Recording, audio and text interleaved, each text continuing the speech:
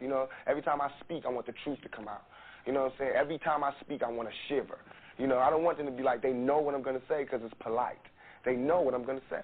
And even if I get in trouble, you know what I'm saying? Ain't that what we're supposed to do? I'm not saying I'm going to rule the world or I'm going to change the world, but I guarantee that I will spark the brain that will change the world. I think what you're trying to ask is why am I so insistent upon giving out to them that blackness, that black power, that black pushing them to identify with black culture. I think that's what you're asking. I have no choice over it. In the first place, to me, we are the most beautiful creatures in the whole world, black people. I mean that in every sense, outside and inside. And to me, we have a culture that is surpassed by no other civilization, but we don't know anything about it. So again, I think I said this before in the same interview. I think at some time before, my job is to somehow make them curious enough or persuade them by hook or crook to get more aware of themselves and where they came from and what they are into and what is already there, and just to bring it out. This is what compels me to compel them, and I will do it by whatever means necessary. I am your host, Montoya Smith, a.k.a. Black Socrates, along with special guest co-host Autumn Sonata, and welcome to the Mental Dialogue Talk Show. We are the return of intelligent radio as we ensure the free flow of opinions and push the envelope on the questions America's afraid to ask in the mainstream media. Good morning, Autumn. Thank you for being with me, Queen of Love, when you are on the show to rock out with us with your unique perspective as one of our Queens of Intellect members. If you will, say hello to the intellectual outcast. We do have a special returning guest, Sincere on as well, but I'll let you speak to our audience. And if you will, just give a little bit of your background before we introduce our special guest. Ooh, Lord, okay. You know I'm long-winded, so I'll try to be short. What's up, people? Autumn Sonata here. Happy to be here. I love being on the show and just contributing to progressing our people forward. And I think, Montoya, you have the perfect platform here. I appreciate you considering me. And I'm excited about it. We're talking about marriage and relationships and how our parents, contributed to that. So I have a lot to say. I'll try not to be, too long-winded, but it is a topic that needs to be unpacked. Excited to have Sincere on, the king himself. And I think this is a perfect topic for him to come in on, so I'm excited about, unpacking that. I do a lot of stuff. I'm a mother of 5. I'm not a single mother. I'm a woman who's single with children. Co-parenting is something that I am big on and passionate about because I have a perfect setup. No malice, no ill intent. We do a great job. We love on our kids. I'm a techie.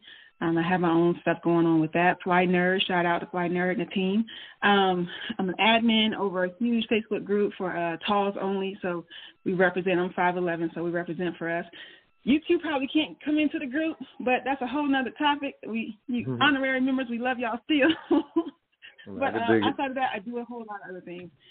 I'm not gonna talk about the height thing, but y'all big in personality and everything else, But, outside of that, what else? Shoot. Hey, I'm glad to have you, Queen. My book and everything else. I'm sorry. Say the last part again. The book is coming out. I'm working on getting that published. It's called Thank You Notes. Talking a lot about marriage, relationships, my experience through motherhood and just life as a Black woman. So I'll be sending that information over as well. Oh, super dope. Yeah, that's perfect considering today's topic. Well, without further ado, let's bring on a returning guest, a big-time caller to the show, big-time supporter of the Mental Dialogue Community Club, Brother Sincere, who is a relationship coach among many other talents, but I'll let him share anything he wants to share. Thank you for being with us, King, so we can get into this morning's discussion question. Go ahead and let the intellectual outcast know a little bit about yourself if they are first-time listeners. Peace and love, family. It's always great to be with y'all, man. Thank you for pulling me in here on a needed topic. All right, so for those of you who don't know me, I am Sincere.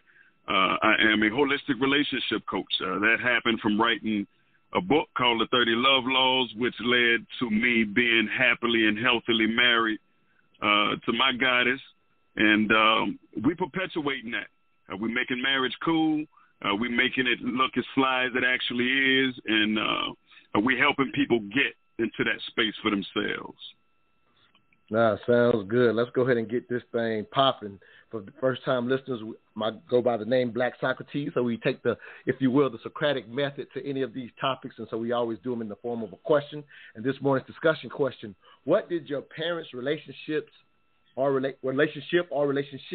some had more than one and some wasn't married and all those type of things, teach you about marriage? What did your parents' relationship teach you about marriage? Autumn, you the queen of the show, so we'll start with you. The way we always start, just your initial thought, not the long-winded additional second, third, and fourth thought. When you heard the question, worded that way, and I say, Queen, I sent out a survey trying to figure out which show we should do, and this was the number one selection. And you also, I think, selected as one of your top picks as well. What was your initial thought when that was the show we ended up deciding on, just the initial thought? Friendship. My parents, their relationship demonstrated friendship as the basis and the foundation of their relationship. They carried that through their trials and tribulations, and it showed up to support them when they, were going through different things, even parenting. So as the oldest child, I was first to witness those growing pains because I was a product of it. And it always fell back to friendship. So that was actually a major influence on me. That sounds great. So, yeah, that's a beautiful word. Sincere reached out to you and said, hey, man, need you on this show. Again, glad to have you with your various backgrounds, specifically in this area, helping a lot of couples. But when you said, I heard you say this morning, when you opened up, you said, this is a great topic, glad to pull you in on it. What was your initial thought when you heard the question worded that particular way, just the initial thought? Oh, man, I thought about my own process of learning from my parents who were not married, but they did the best that they could with what they knew. All right, so I knew that it was a conversation that I was going to have to get in on so we can drive some consciousness on the idea. No, I love it. And I'll, share my thought as well. A lot of times I don't, but I'll just kind of say, when I thought about it, similar to you, my parents were never married, if you will. Fortunate enough to be raised in my grandparents' home for the first 8 years of my life. So for me, I kind of, if you will, shot past my own mother and father, if you will, right to the relationship that I kind of was able to witness firsthand to a degree growing up in South Carolina, the deep South, if you will.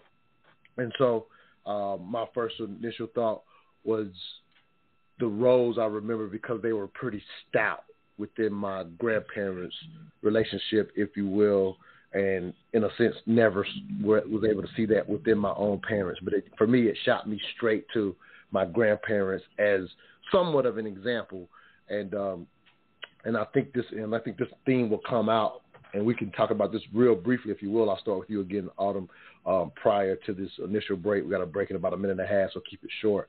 But it also made me think about being able to witness it, but a lot wasn't said about the process for me growing up and wanting to get married. And I think that's something that is pretty constant historically, that to a degree, at least in American society, I don't know if there's a lot of conversation. So just a real quick 1 minute answer, Autumn, if you will.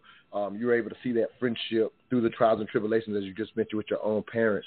Was there a lot of guidance? I know you've been married before, but was there a lot of guidance prior to your first marriage, verbally from your parents, or was it mostly through example? Again, about 45 seconds before break. Go ahead, Queen.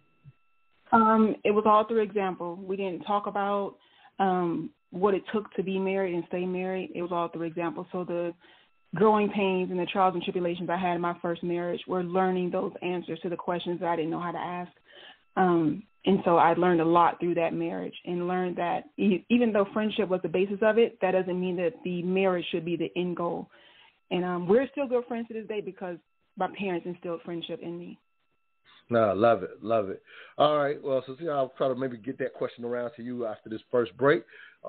first-time listeners, we will let y'all get in on this conversation because we want everybody to call in. As I mentioned, I've sent out a little video for some of the people that are on our text list, and I highlighted we want people to call in and share the good and bad. Maybe we could, in a sense, learn from one another in this conversation because, again, as I just mentioned, historically, it's not a lot of conversation, and I would offer, based on how things are going now, these conversations are necessary so that we can pick up on some things that a lot of us haven't seen through example as a reality within our culture. We'll be right back. You're listening to the Mental Dialogue Talk Show, where all I ask is that you think. Hey, are you a wine drinker? A little bit here and there, but my wife definitely loves hers. Why you ask? Man, you got to try this vegan wine by Sip and Share Wines. I ran across them at this event in Atlanta, and now I keep me a few bottles at the house. What flavor you like? I like me a good red or maybe a nice Zinfandel or something. You know what I'm saying? Okay. Try this sweet red first. Okay, that's nice and smooth right there. Yeah, that's kind of sweet like I like it. You know what I'm talking about? For sure. That's why I like that one as well. Hey, now try this Conjure Zinfandel. This one was featured in Forbes magazine as a top 10 drink for the summer. See what you think. Oh, okay. Now that's fire right there. Where can I get a bottle of that? Just go to sipandsharewines.com. They'll ship it right to your door. They black owned too. Oh, yeah? Okay, you said what? Sipandsharewines.com? Is that it? Yep. Bad. Do you simply want your taxes done this tax season? Or do you prefer to have your taxes completed by a professional on top of current and constantly changing tax codes?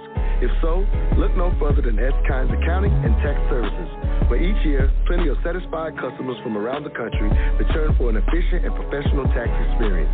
For small businesses, S. Kynes Accounting and Tax not only provides bookkeeping and accounting on a monthly, quarterly, and or yearly basis, but S. Kynes Accounting and Tax goes above and beyond to provide yearly tax strategies to increase the bottom line, profits. While no one likes when Uncle Sam or the IRS comes knocking, know you're in good hands with S. Kynes Accounting and Tax. Call them today at 770-947-3667. Again, that's 770-947-3667, or email them at advice@thetaxcoach.com.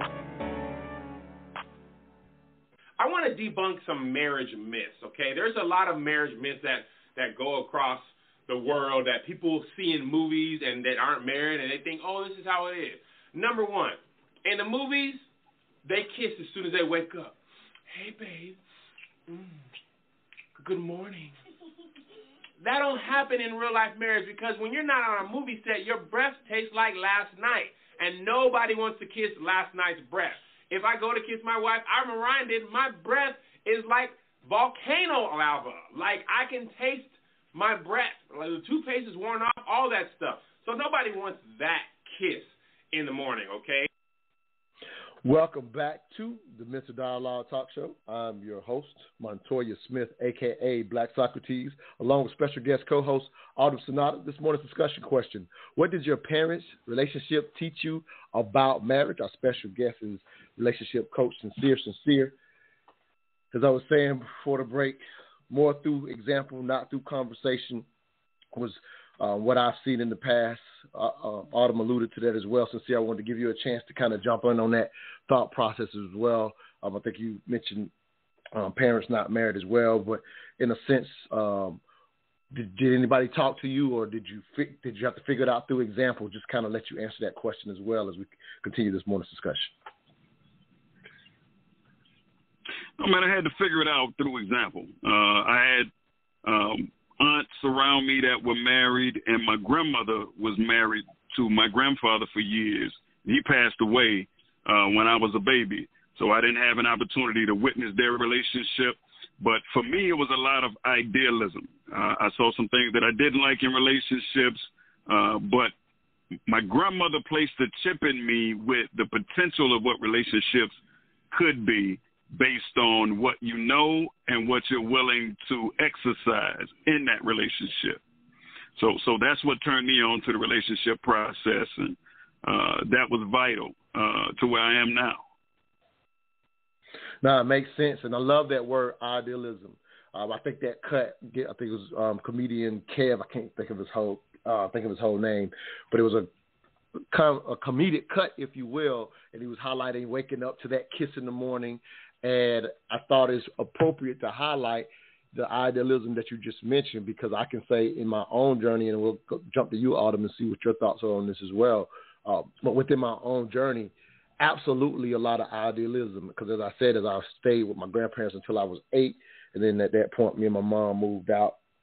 And so I really gathered everything I thought about marriage, literally, I would admit, mostly from movies, if you will, outside of, again, my grandparents giving me a decent foundation, and I feel like I picked up some good things through example. However, I definitely got caught up in more of the idealism side, and I've done an entire show on how I lost 10 years chasing love in a crazy way, because that's what I think the society kind of tunes us to, especially, again, as I mentioned, as a culture, a lot of us haven't lived out an example to see it through and through, if you will. So, Autumn, any thoughts on that part of it? Again, the idealism that goes into it, because you said you kind of had to learn it on your own. Did you have an idealistic approach in your initial marriage, if I could ask? Yeah, so for me, the experience looked a lot different than the reality. And what I saw and what I idealized about marriage showed up differently in the reality of it in that relationship. What I saw was two individuals who decided to love one another and, put in the work and the effort to make, things work throughout, rejection from family and friends who didn't approve of it, throughout, disapproval from, those same individuals, because their struggle and non-negotiables look different from my parents. They taught me that, everyone has their things that they just could not accept, and your partner's non-negotiables need to be aligned with yours. And that brought me to what core values mean and how important those are in a relationship. And that's how I proceeded after my first and second marriage to, participate into relationships. So now core values are top tier for me, and that determines how I move forward with a person. But again, I had to learn that through experience and learning what that looked like throughout my parents' marriage. That makes sense. Sincere, how much trouble does that idealism get us, in?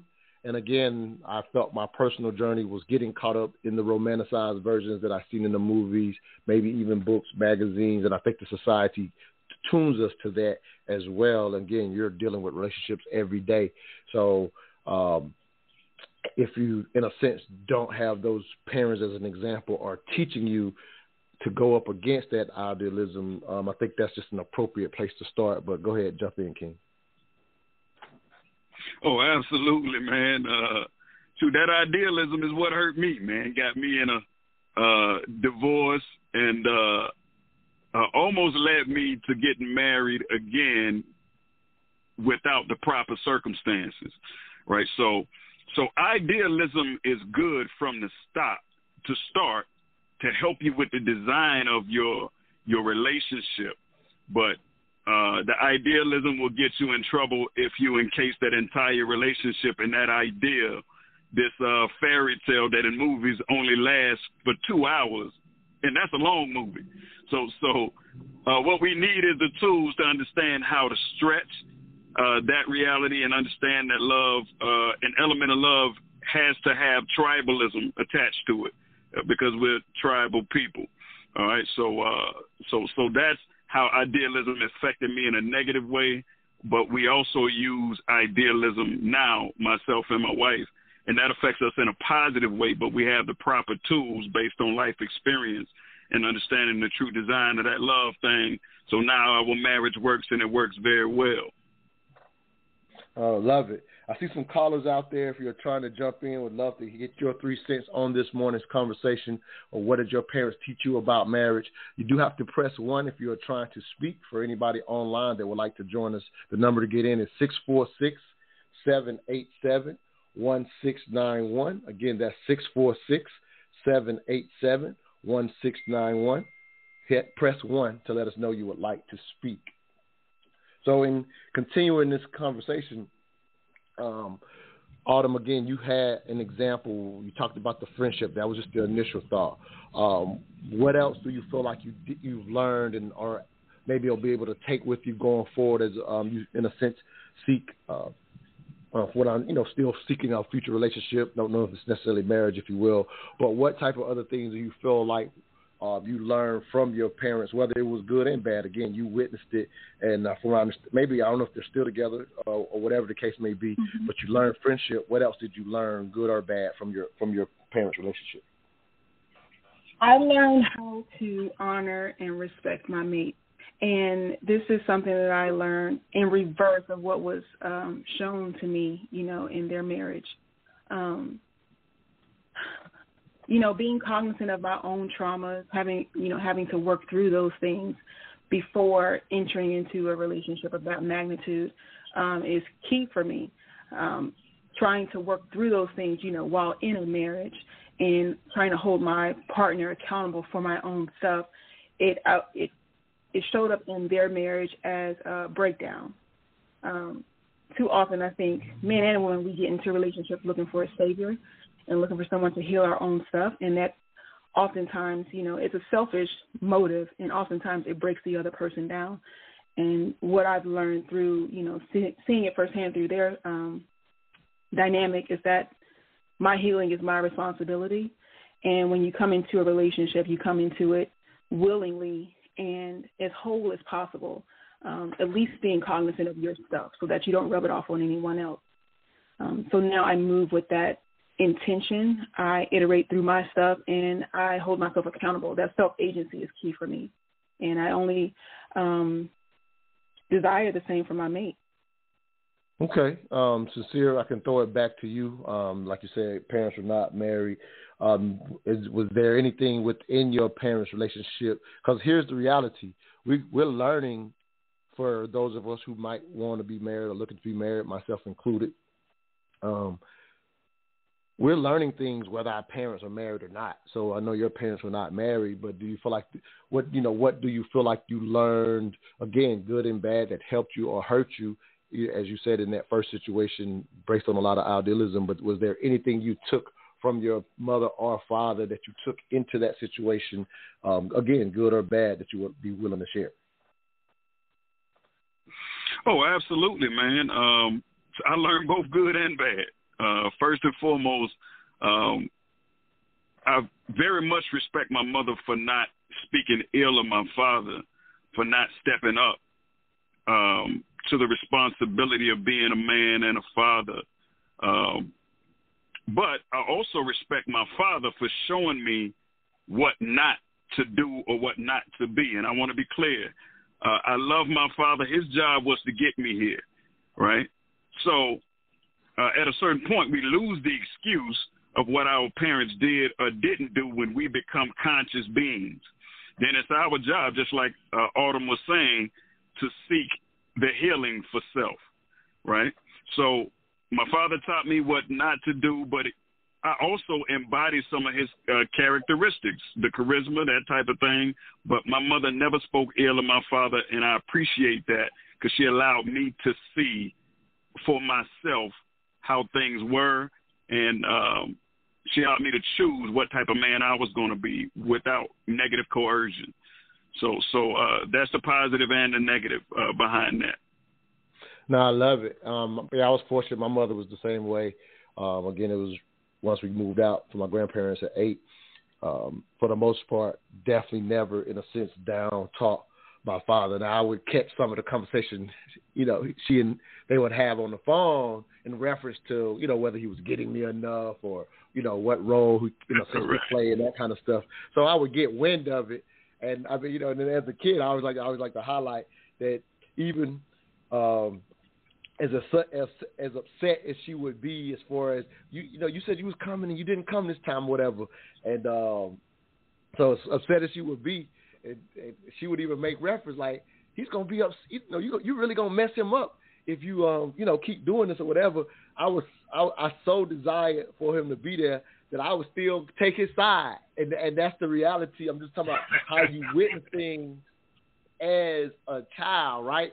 She's in the defense of me, but I'm somehow making an excuse because I want him there that bad. And that's, again, a perspective, if you will, as a single boy looking at that situation. You know what I mean? And so it was a perspective. Absolutely.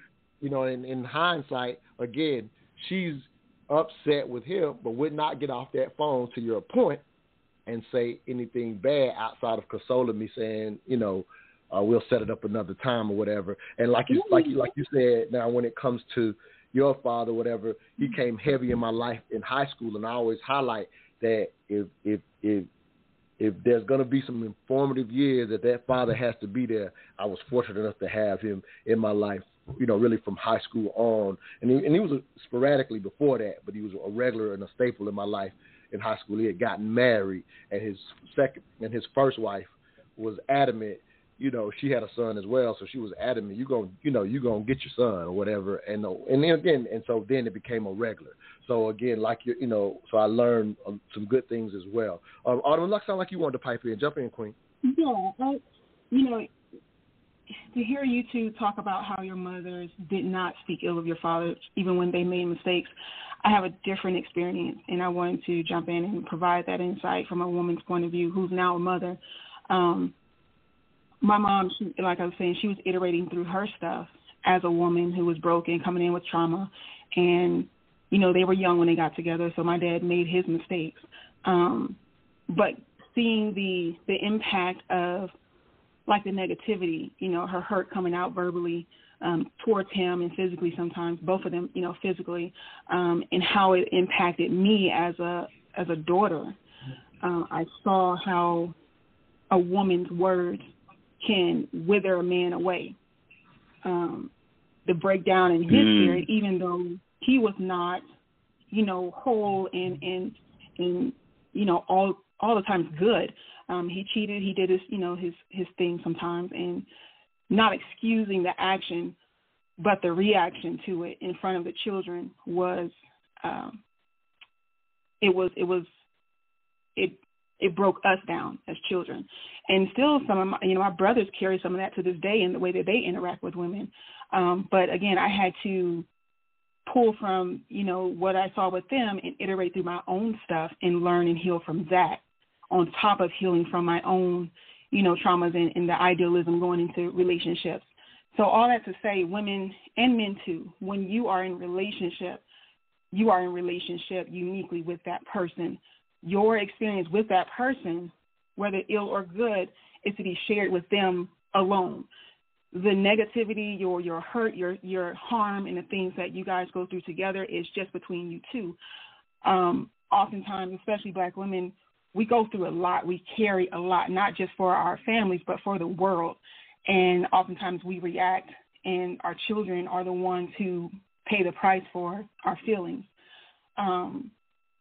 For me as a young woman, seeing my father dwindle down as a protector of my life, it was one that left me feeling unprotected. It left me feeling exposed to harm, because if he is not postured to protect me, then who could?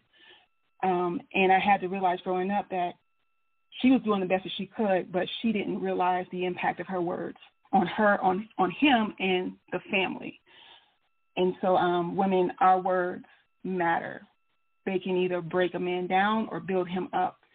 And regardless of what the status of your relationship is with your child's father, your ex-husband, your husband, that is to be resolved between the two of you and never in front of the children. Because No, absolutely. No, I love that. I was glad I had that example. And and as a young man, I could speak to that. You, in a sense, as you're saying, you should never do it because my mom never did it, my grandmother never did it. Oh, in a sense, talk down on my father or my grandfather. I got Sister Marlo calling out of Tampa, Florida. I'm gonna get her on the air real quick. We only got about a minute for break, so I'm gonna see if I can hold her a little longer. Hey, Queen, thank you for getting in on this call this morning. How you doing? Hello. Good morning. Now, I need more than a minute. Yeah, so what I wanted to do, I wanted to see if I could keep you on. I got a cut. I want to get your thought and your response to a cut if I can keep you on for about 5 minutes. You got 5 minutes? I got 5 minutes. All right, perfect. So I'm going to go ahead and go to this cut because I want to get everybody's response. Matter of fact, let me move the cut because I want to let you get your initial thought, then play the cut and see if you have time to stay on with us. So just jump in and give me your initial thought. She got a little time. This is not an actual commercial break. This is just a cut for the show, so I can kind of play with the timing. Go ahead, Queen. Give me your initial thought. Getting in on this discussion. I'll make it quick. Thank you for the topic. It's just so interesting that when you sent me the survey, this is the one that I picked because I would say like a couple of days ago, I was watching my parents. I'm lucky my parents are still together as far as my stepfather who married my mom when I was 9 years old. And a couple of days ago, I just sat there and I watched how they were interacting. And it just hit me how, and a lot of people have heard this before, in a marriage you have to really be or come to it in service.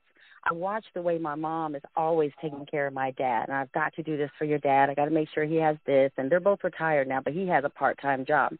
So for me, it was like this was perfect timing because it was relevant. Even seeing them last night, my thoughts were, wow, look at how excited my dad is or my mom. And it was just, it really just opened my eyes to a lot of things. No, I love that thought. Autumn, I'm going to let you connect Queen to Queen before I play this cut. Anything about this Queen, just giving her 3 cents in reference to this morning's discussion. Any thoughts, Queen? Hey, Queen. So I definitely appreciate you coming on and providing your experience because it's important that we talk about the positive experiences as well. My parents, like I was saying before, they didn't start off knowing each other or growing into each other, but now to see how they love and service one another is a true testament to how healing can contribute to a wholesome and healthy relationship. And so whether it starts off that way or not, it's possible to end that way. Absolutely. I love it. All right, I'm going to keep you on for this cut and get your thoughts and then get you off. I know you got some work to do this morning, but thank you, Queen, for calling in. Let me play this cut real quick. It's about a 3-minute cut, and we'll get all of your thoughts before we let you go. For any other callers, if y'all want to get in, y'all do have to press 1 if you want to be like Marlo. And I'm telling y'all to be like Marlo. We want y'all 3 cents this morning. We'll be right back. All I ask is that you think. That's actually why people get married, just so you know. Because this is built into marital vows. I'm not leaving, ever, no matter what. It's like, okay, well, that definitely puts a boundary around our arguments, right? Because I can't say every time you manifest one of your flaws, which you're likely to do just as often as me, well, enough of this. It's like, that's horrible, man. If your whole life is, well, every time you get out of line, I'm out of here. It's like, how the hell are you? First of all, you're not going to admit to ever doing anything wrong. Second, you're going to be on you're like a scared cat the entire relationship because, well, who knows? It could just come to an end at any moment. It's like, people say, well, if the possibility of divorce is open, it makes you free. It's like, yeah, that's what you want. You want to be free, eh? Really? Really? So you can't predict anything. That's what you're after. It's a vow. And it says, look, I know that you're trouble. Me too. So we won't leave, no matter what happens. Well, that's a hell of a vow, but that's why it's a vow, right? That's why you take it in front of a bunch of people. That's why it's supposed to be a sacred act. It's like, what's the alternative? What's the alternative? Everything is mutable and changeable at any moment. Well, go ahead. You live your life like that and see what you're like when you're 50. Jesus, it's dismal. 2 or 3 divorces, your family's fragmented, you've got no continuity of narrative. And it's not good for the kids, not by any stretch of the imagination.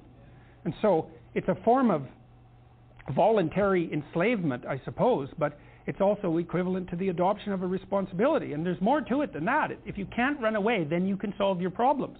Because it might be, okay, well, I'm stuck with you. So how about we fix things? Because the alternative is we're going to be in a boxing match for the next 40 years. That's the alternative. So, and you think you're going to fix problems without something like that hanging over your head? There isn't a chance. You'll just avoid them because that's what people do. It's really hard to solve problems, especially in a relationship. We're having a fight and I find out that it's, because you were abused by your uncle when you were 5 or some goddamn thing. It's like, it's very frequent that sort of thing happens.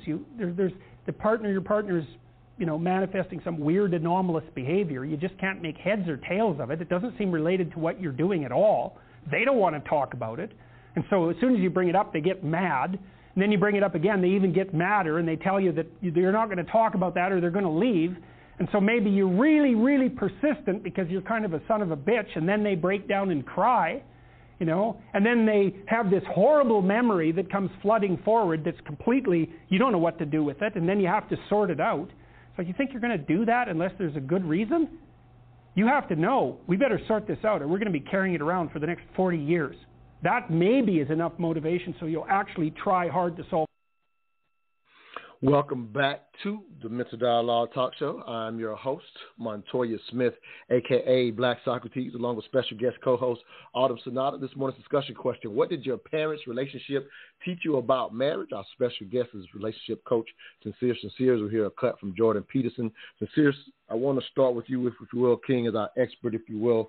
You hear again a long kind of thought-out cut by Jordan Peterson, psychologist, well known on the internet. And he's just highlighting, and I think this is a starting point of the idea of the marriage vow, if you will. That's something that everybody thinks about, dreams about when we're, as we mentioned in the first part of the show, the idealism of getting married, if you will. But he's highlighting how valuable and how important it is to actually take that vow and hold to it.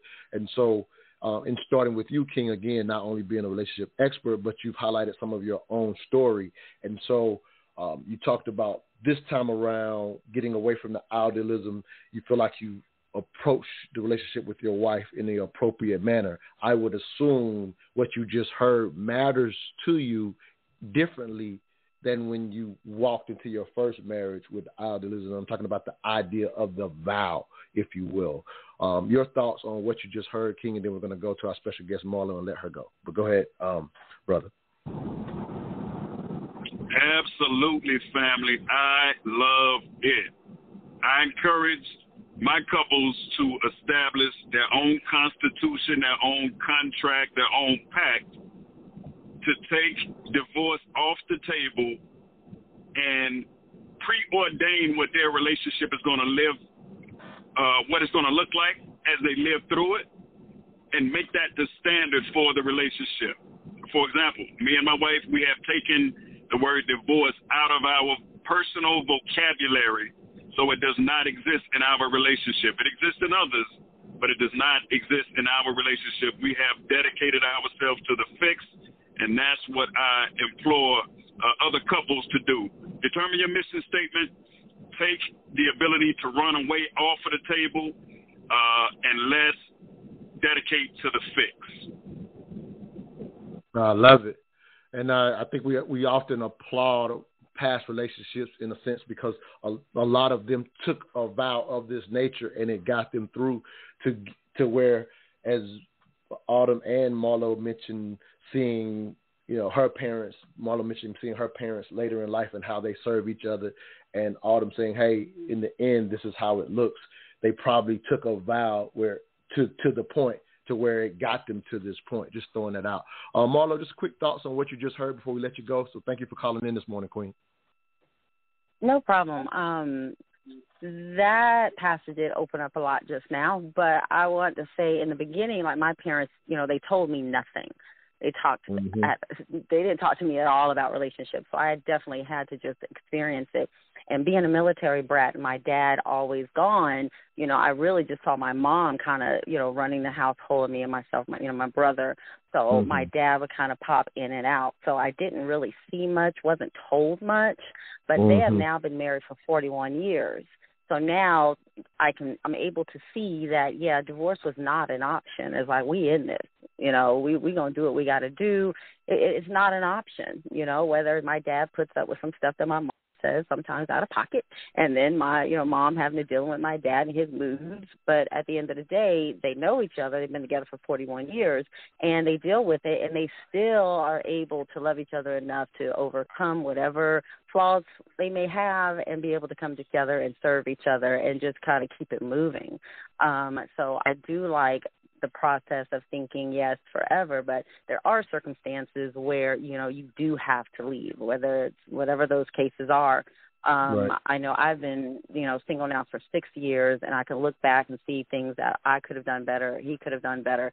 But towards the end, I remember having the conversation with him saying that if our daughter was in this same situation, what would you tell her to do?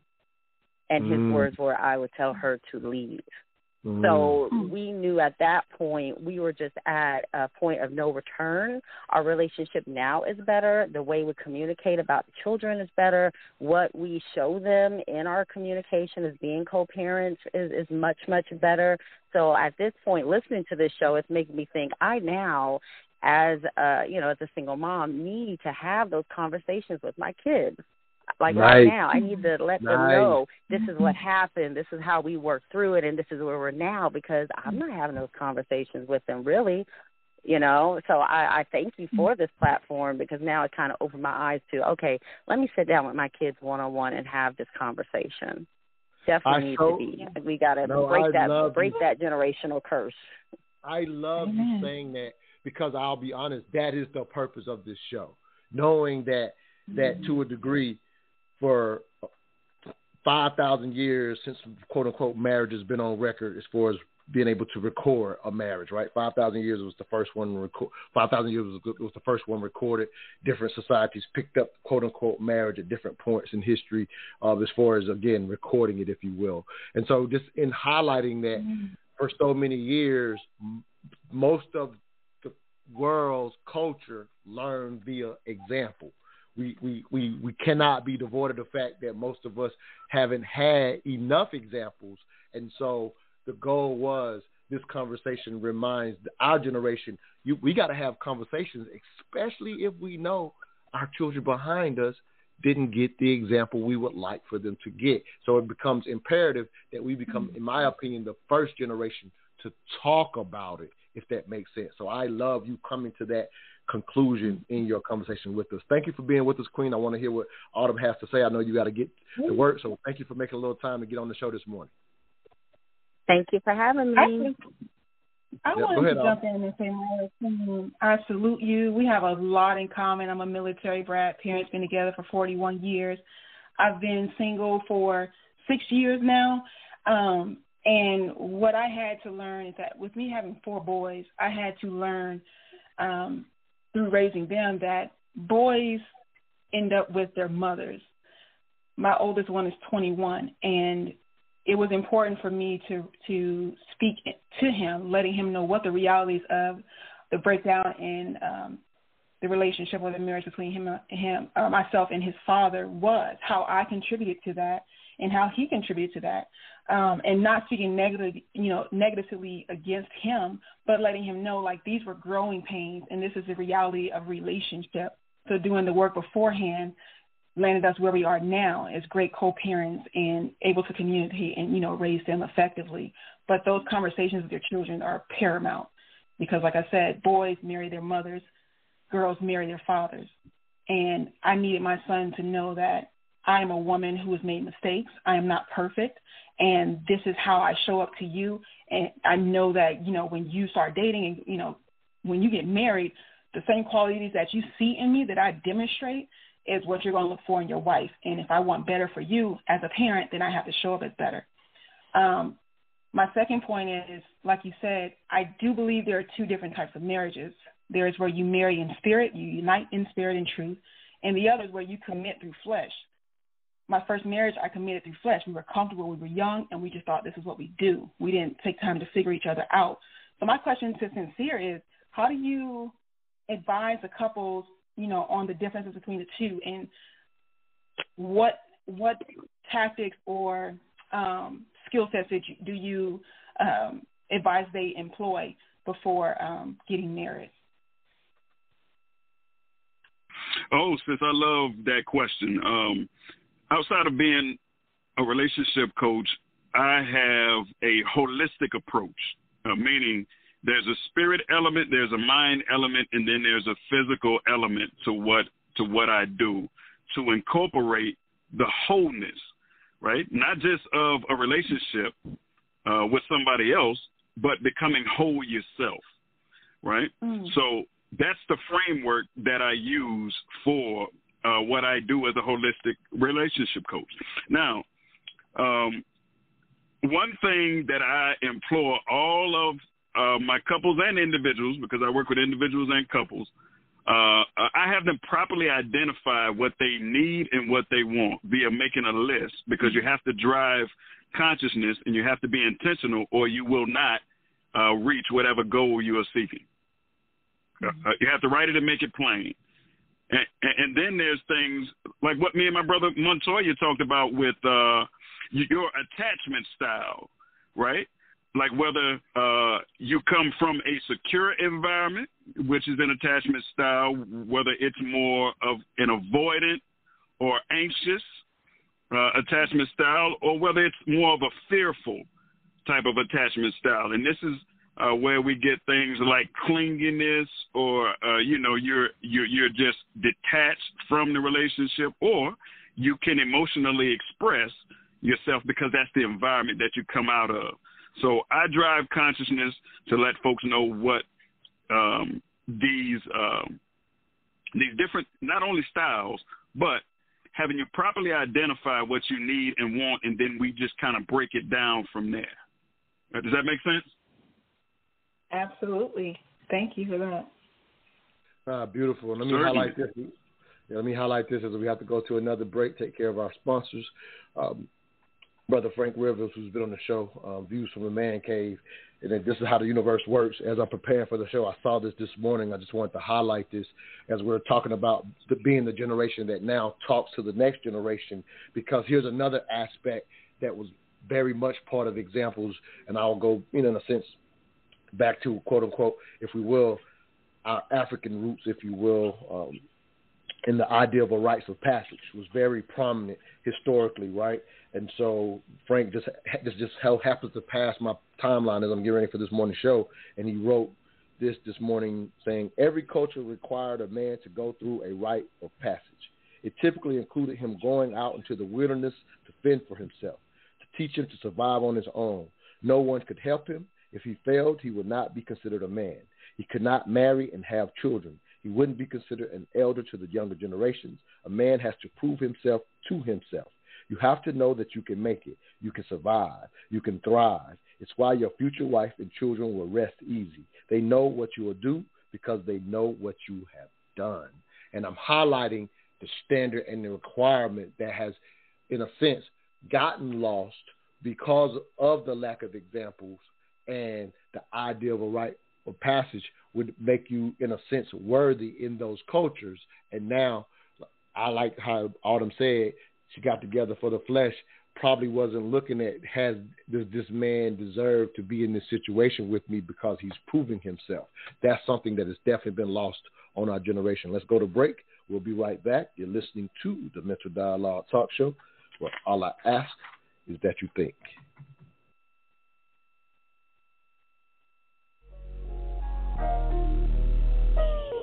Have you heard the adage that a picture is worth 1,000 words? Well, meet Livy Blue Photography, a premier company specializing in capturing your family portraits and turning them into wall art that stands the test of time. One visit to their website, livyblue.com, and you will immediately be blown away by the experience as you peruse their gallery. The lead photographer, Jalivia Northern, is a published photographer with over 10 years of experience in capturing families, weddings, and school senior portraits. If you want a breathtaking photography experience, contact Livy Blue Photography at livyblue.com. That's livyblue.com.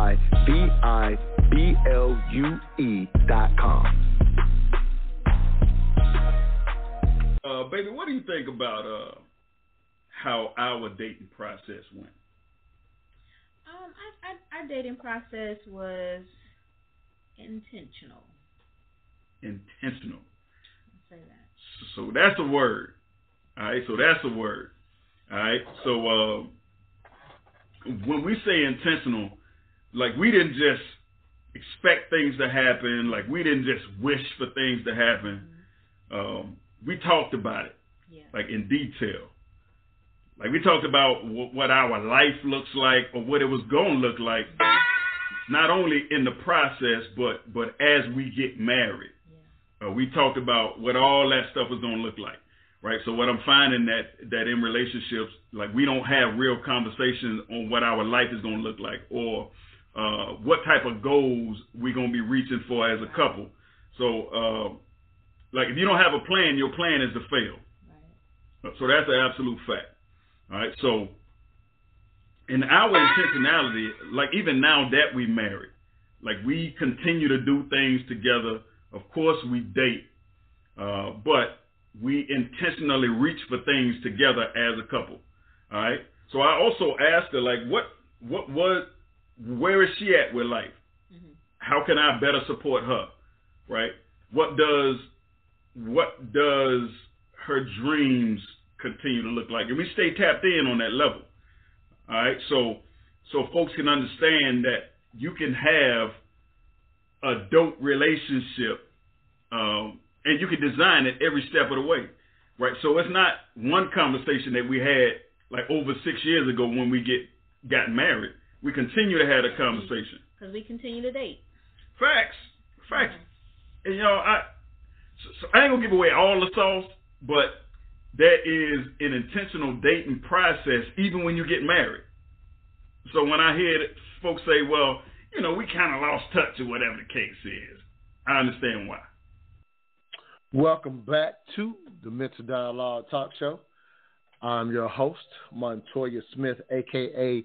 Black Socrates, along with special guest co-host Autumn Sonata. This morning's discussion question: what did your parents' relationships teach you about marriage? Our special guest is Sincere, as I love to surprise my guests with hearing their own words, surprising them to hear their own words, but I thought aptly applies. And again, the universe always lines up as I'm preparing for a show, as you and your wife were coming off of your What's Love seminar, if you will, that you recently had, talking about some upcoming stuff. And I thought that was extremely vital to this discussion because, again, when we ask, what did our parents teach us, part of the process is even how do I even get into this situation. And here you and your wife are kind of giving out some game, again, for an upcoming seminar that you obviously let our audience know about, if you will, Sincere. But you said some deep stuff in there, King, so I'll just kind of let you jump in on your own words in reference to the dating process prior to marriage.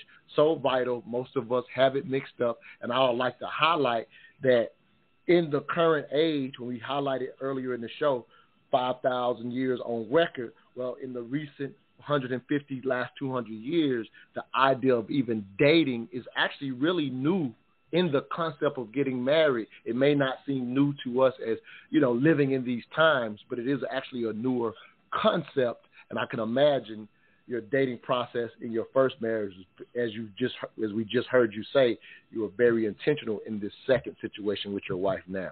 So just kind of jump in where you fit in, King, but thank you for those thoughts. Yeah, brother, thank you for that cut, man. Like we just did that last night, coming off of an awesome event that we had called What's Love, leading into April, where we're going to be doing an event called Dating Courtship 101. All right, because you're absolutely right. The dating concept or the word is new, right? But when I started off this conversation very early on at the beginning of the show, I talked about tribalism. And that's how we properly identify love. It has to be through tribalism. So there has to be not only a personal goal, but a communal goal for your relationship. All right, so we're going to be breaking down the dating process, what that actually looks like, because we have to combine the old with the new, and we have to understand that if there is not a continuous chase, man, if we don't continuously chase our women, and what I mean is if we don't display that we still care, if we don't display that they're still valuable, if we don't display that we still see them as the same beautiful woman that we decided to choose because we choose them, they select us. If we don't continue to show that, they're going to yearn for it. And if they yearn for it, they're going to lean towards it. If they lean towards it, they're leaning away from you if you're not the person that's giving it to them. Come on now. Go ahead, Autumn. Jump in, right? Queen. So, I'm sorry. Go ahead. Sure. Go ahead. So you got me over here getting hyped because it's so true. Right. But go ahead. I didn't mean to interrupt.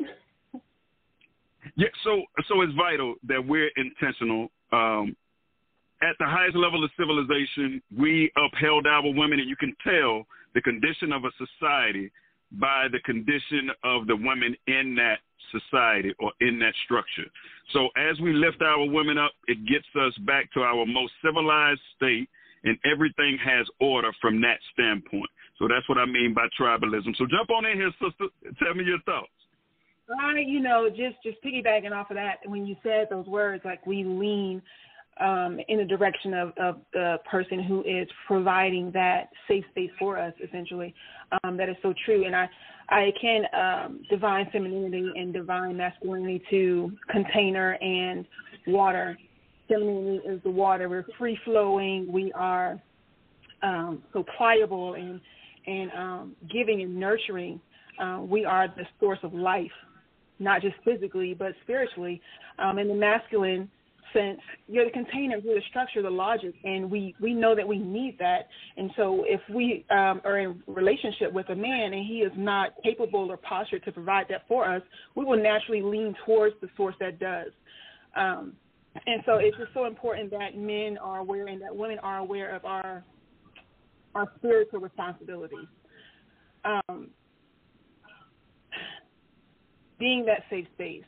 I had a man tell me, I do not create a safe, I do not provide a safe space, I am the safe space. Meaning that I know who I am and I embody that. And that, my God, when I tell you that, did something to me, because women need exclusivity. We need to know that we are safe and protected with you. And that's just not a financial provision, but that is for all that we embody. We need to know that we are secure here with this person. So, those words you spoke just resonated so highly, because we're lacking that in today's society. And we just need to speak more on it. So I appreciate you being present for that, King. Now, I know we only got it for a few more minutes. I know you got to go, brother. So I'm going to say this real quickly, and then you can give us some closing thoughts and let people know how they can stay in contact with you as well. But you mentioned that word dating, the word or whatever, maybe new or whatever. I just wanted to really throw this out real quick and hear a quick thought from you on this before you go. Is I saw this cut. I've been looking for it for a couple of weeks, a few weeks now. I can't find it again. But the idea of how we date today versus, courtship was very intentional, just like you and your wife mentioned, right? Courtship was the word of the day back in the day when you were, in a sense, trying to find a wife or whatever. And so dating, the way that we date in current times, we kind of learn how to break up. So how are you ever going to be set if you are married when you just keep having dates and breaking up? There's no attention to it outside of, this didn't work. So you learn how to break up more so than you would ever learn in a situation where courtship is very different than dating. It's something that I saw recently. If you can give us a quick thought, and I'll let you go, brother, because I know you got to get to take care of those boys. Yes, absolutely. Brother, that's an awesome point. You're absolutely true. Like, we learned the art of the heightened emotional experience, and then we come down and then we disconnect, right? So that's what dating has become. So let's break down the word, as I'm into etymology and that type of thing, so we can deal properly with words. Words have vibrations. Vibrations connect, right? So the root word of dating is date. That's about time, right? Right? So when we talk about intentionality, it's about the quality of the time that we're spending together.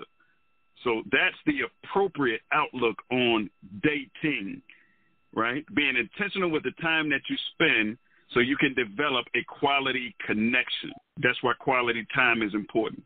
So the courtship is all about making the proper connection and then being able to maintain that connection at a very high level. All right. So when you spoke of rites of passage, that's something that I also do in and around the Atlanta area, getting back to our roots. There's a term, Sankofa. We have to go back to go forward. We have to see why we were great to be able to get back to that greatness and then maintain it from there.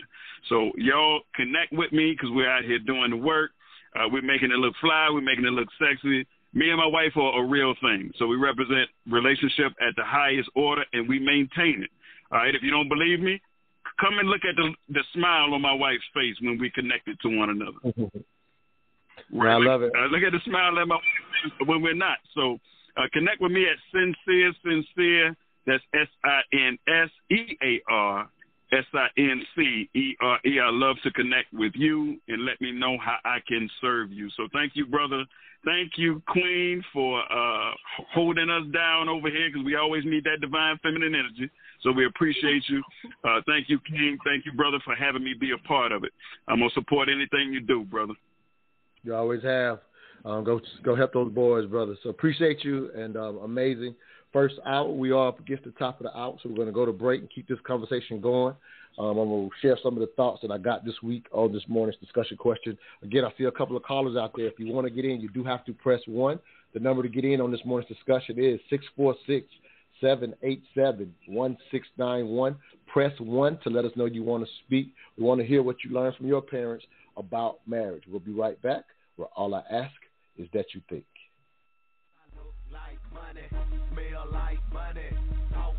Hey, where did you get that hat and t-shirt? I like that. Oh, I got this at moneymotivation.com. It's fresh, right? Yes, and I love the message on it too. You are the hustle, huh? That's what the shirt says. I am the hustle. They embody the entrepreneur spirit, and what I like the most, it's more than a brand. It's a lifestyle for those who want to put in the work and expect to have the finer things in life. I also follow them on Instagram. Check this post out. If you believe money is the root of all evil, you're using it wrong? Or how about this one? Excuses made $0 an hour. I like those. What's their IG? At moneymotivation.co. But do they have any ladies' gear? Yes, you're going to love the clothing line they got for the ladies. Matter of fact, pull up their website, moneymotivation.com, and I'm going to get you a few things so we can both look like money.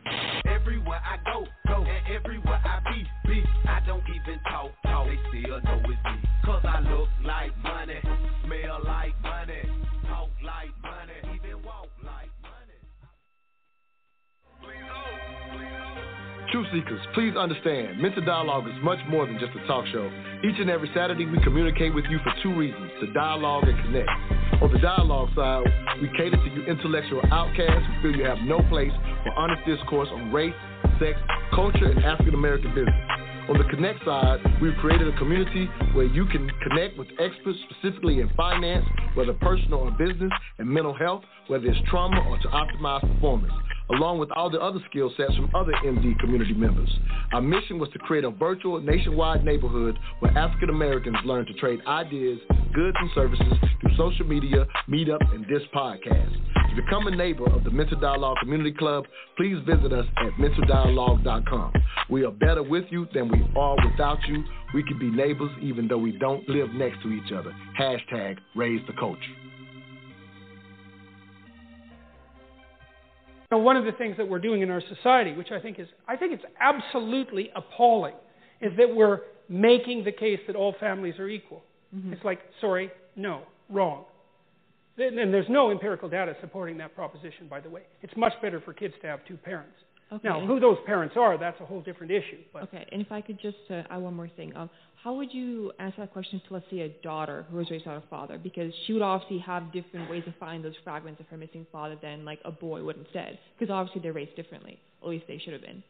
Well, I think it's the same issue, you know. I mean, I think that another danger that emerges, and this is Freud's, of course, famous observation, is that, you know, if there's mom and child or father and child, that relationship can get a little closer than it should. Okay. And then the lines get blurry and mixed. And I'm not saying that happens to everyone, obviously, but it's still a danger that's inherent in the situation. They're thrust together too tightly without sufficient resources. Okay. And so the responsibility has to be distributed more. And like, I really do think that it's the sign of the degeneration of a society when single parenthood becomes anything approximating the norm. It's not a good idea. And part of the reason I believe that, and I think this has to do with the overwhelming selfishness of modern life, is that marriage isn't for the people who are married. It's for the children, obviously. And like, if you can't handle that, grow the hell up. Seriously. Yeah, okay. Seriously. Once you have kids, it is not about you. Period. Now, that doesn't mean it isn't about you at all. But That just seems so self-evident to me. I can't believe that anybody would even question it. Oh, it's been questioned. Oh, yes. Well, horrible. I'm certainly aware of that. Yes, it's questioned. It's almost illegal to question it now. Mm-hmm. Welcome back to the Mental Dialogue Talk Show. I'm your host, Montoya Smith, a.k.a. Black Socrates. Special guest co-host, Autumn Sonata. What did your parents' relationship teach you about marriage? As I play another cut from Jordan Peterson. If you will, Autumn, I wanted to highlight the very end of that cut where he addresses marriage is for the children. If you don't understand that to a degree, and he's obviously addressing a modern audience, if you will, you need to grow the hell up, is kind of, quote unquote, his words. And it reminds me of the history that a lot of us are aware of, as we just highlighted, some of the grandparents and, your mother's and father's relationship, and Sincere, highlighted those, in a sense, long-term relationships that stayed together, and we know and we've heard, in a sense, for the children. And in today's context, quite often I hear that term, in a sense, demonized, because often we are comparing it, or especially if we, like say, you being the oldest child, I'm pretty sure you witnessed more than your siblings did in reference to what your mother and father went through than the rest of your siblings, right? And so quite often when we hear that staying together for the children, we also put it up against the negative stuff that some of us may have witnessed within our own relationships, or heard about it, or within our families, and we're like, wow, they stayed together, for the children. And quite often we'll reference it like, wow, she stuck through that, or he stuck through that just for the children. He accepted that, or she accepted that just for the children. And we put this, in a sense, negative connotation on it. I wanted to highlight one other thing and get your thoughts, Queen.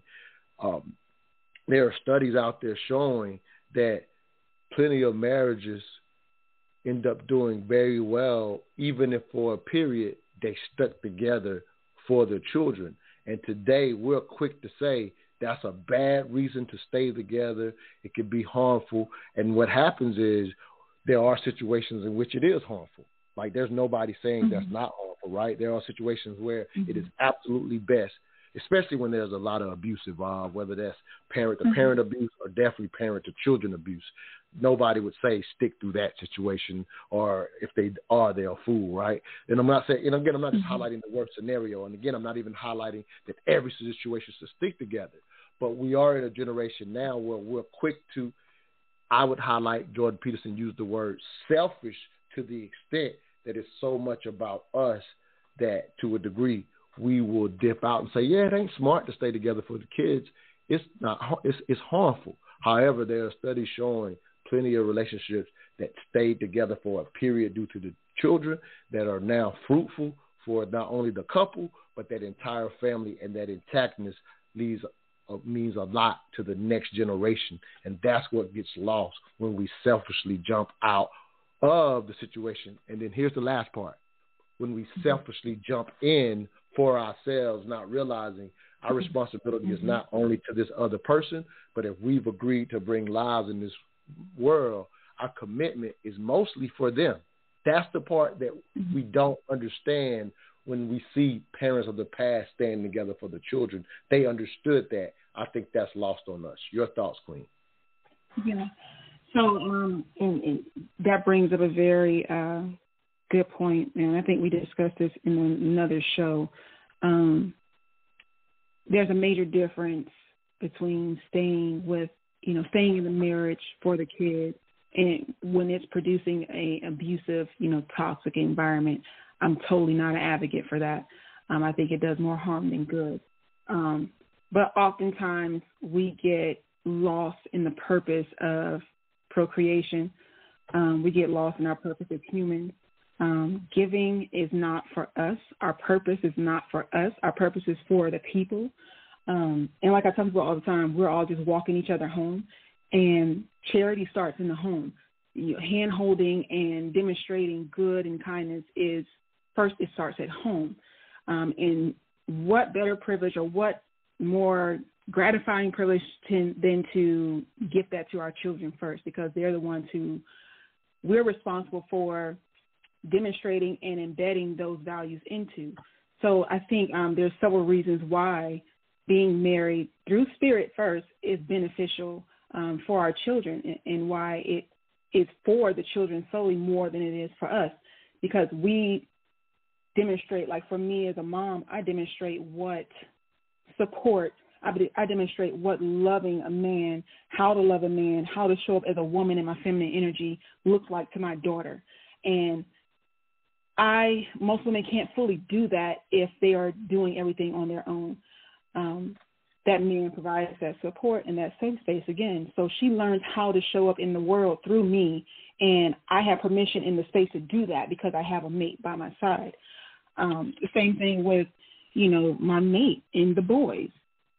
He shows up to show them how to show up as a man and how to love on a woman. And he can't do that if he's by himself. So we show them how to grow up through the marriage. So that gender-specific support is demonstrated. That's one reason. Another reason is that we show them how to foster relationships by how we treat one another. There are so many different dynamics and obstacles that exist outside of the home. And when you're separated, if it's a violent situation, you have to separate, that's one thing.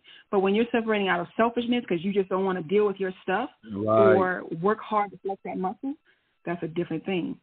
And we open our kids to harm when we have that space for them to go out and learn about love through other people. Absolutely. Let me share this real quick.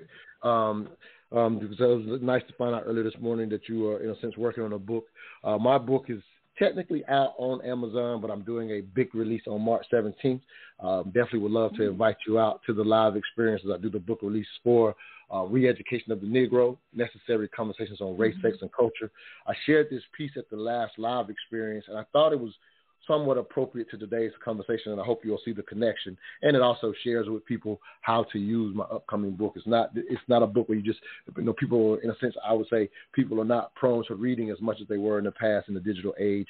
And so I tried to create a book that made sense for today's age, which was creating commentaries to create dialogue such as this, if you will.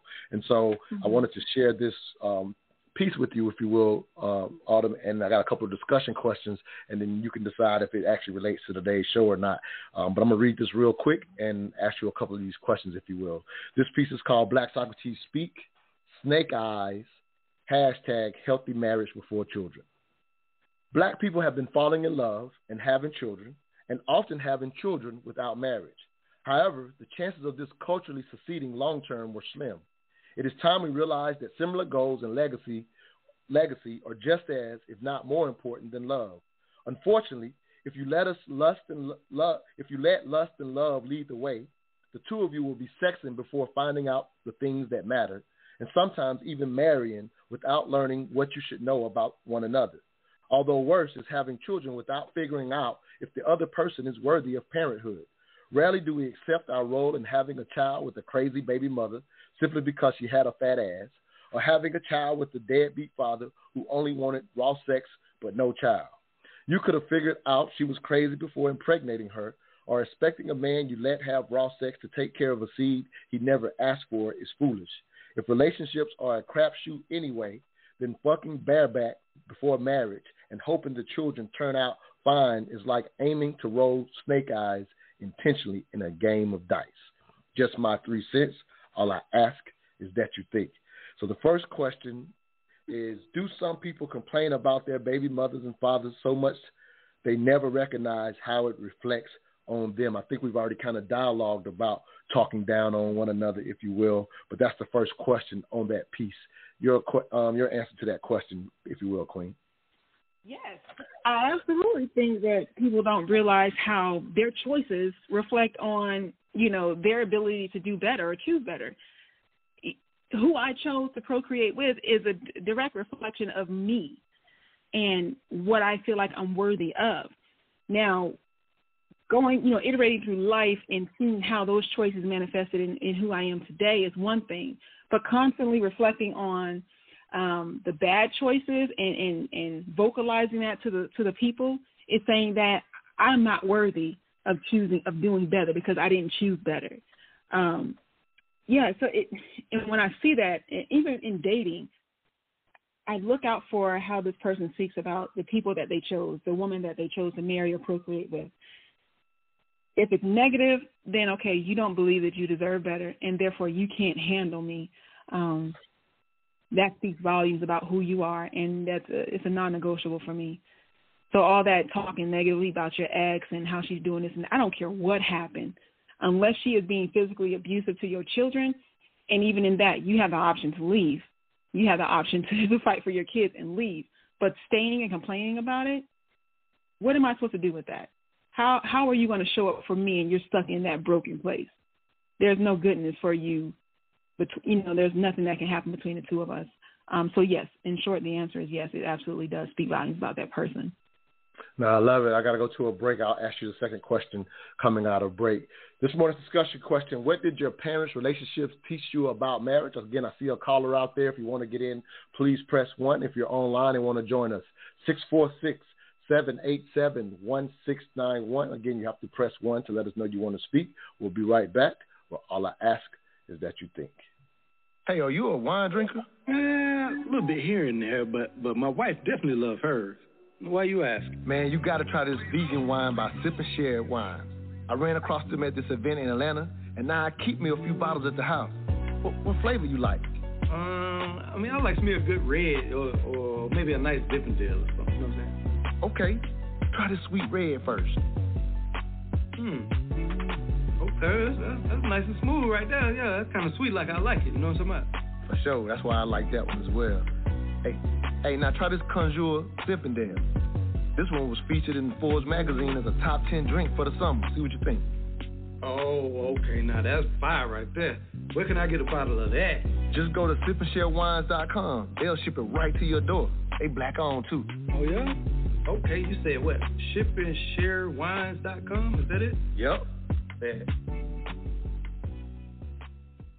Marriage is work. Staying with the same person for 50 years is work. Staying with the same person for 65 years, that's work. That's not just love. That's work. Love works. True love will work. True love will make you work on yourself. It will make you work on your relationship. It will make you work on your communication style. It will make you work on your tone. It will make you work on being home on time. It will make you work on cooking. It will make you work on cleaning. True love actually works. It ain't just a feeling. It's an action. I've been married for 23 years. I'll be married for 24 years, May 1st of 2023. Our love works for each other. We work at this. This ain't just we wake up every morning just in love. We work at it. And we've worked at it for 23 years. And that's why the relationship is so good. Juliet's my girl. You know what I'm saying? But we work at this. It's not just I woke up like this. I woke up like this. No, I didn't just wake up like this. I worked at this. I worked at this. We worked at this. But when you don't work, it doesn't work. If only one of you is working, it's not going to work. And so if both people don't show up with the tools, or both people don't at least show up with the mindset that, hey, we want to make this work. Welcome back to the Mental Dialogue Talk Show. I'm your host, Montoya Smith, a.k.a. Black Socrates, along with special guest co-host Autumn Sonata. This morning's discussion question, what did your parents' relationship teach you about marriages? I play a cut from one of my favorite podcasts, Hardly Initiated. One of their guests breaks down marriage's work. It also reminded me of another one of the guests they had, Judge, I lost the name, just slipped my mind. Jolene Tolliver, she used to do divorce court or whatever, and she highlighted that in her relationship, she didn't expect good things in a relationship. She worked on the relationship, and she highlighted that it was work, and it was her most important job. She said, outside of, in a sense, being a mother, her most important job daily was to work on her marriage. And I'm highlighting that when we say, what did we learn from our parents? So maybe you saw some of that. Maybe you didn't see some of that. Wish I had Brother Sincere for this, if you will, just the idea of if you didn't see functional relationships, if you will, at the end of the day, idealism doesn't speak to the work that they require. So I love that cut for that reason. And right quick, before we jump all into that cut, if you will, I want to ask you the second question from my piece, if you will, and get your thoughts, and then we can jump into that cut. The second question for the piece that I read, again, Snake Eyes, from an upcoming book, Re-Education of the Negro, Necessary Conversations on Race, Sex, and Culture. Go to Amazon and look that up and get the book and have some of these dialogues. Second question from that piece, Autumn, is, are there precautions people can take to help avoid making babies with deadbeats, whether that is the mother or the father? Your thoughts on that question, Queen? Yeah. Number one to me is gather the data. Dating for me is a data gathering stage. And like Sincere was saying earlier, it's where you invest in the quality time, analyze how the two of you respond to one another, align those core values, and ask the hard questions. Determine how a person responds with conflict. Analyze, his dynamics with different people, especially the women in his life. Again, those relationships and how we demonstrate those in our interactions with the opposite sex is how we show up to our children. So how is his mother and father related? How do they interact? And that'll show you how he respects women or how he looks at women most of the times. I absolutely will not date a man who has a turbulent relationship with his mother unless she is just, so far gone that he has no, other option but to distance himself. But one who cannot respect and provide a space for a woman that is in his life, mother, ex, whatever the case may be, or, child's mother, then I have no data to pull from to say that I would be safe there. And therefore, again, when you get something good and you're not used to it, you abuse it. So I would have to remove myself. But analyzing those different relationships with the person you're dating is core, is key to determining how you should move forward. And I think that nowadays we don't take the time because we have so many different options. We see one thing that we don't like or unfamiliar with, and we jump to the next. But in respecting ourselves, we learn how to take our time and do our due diligence and fully vetting out a person before we qualify them for a relationship. No, absolutely. And I would highlight, we got a caller that wants to jump in, and I would highlight that I don't know if it's necessarily because there's so many options, even though you're right, there are much more, social media gives you access to way more people than you could have in the past, right? You almost, prior to social media, you realize, okay, outside of me, if I, and most of the world still doesn't travel, let's keep it a buck. But even in, traveling, you kind of would be reduced to, I better pick somebody out of this pool within my proximity to figure this shit out with. Whereas now it's like, to your point, there's so many options because you could talk to somebody on the other side of the world or the other side of the country and fly to see them. So now it's kind of like, I don't have to settle for this one or two things I don't like. So to your point, I do want to highlight that. But I also want to highlight part of the bigger issue is what we've been talking about when we talk about parents down to us and what did we learn.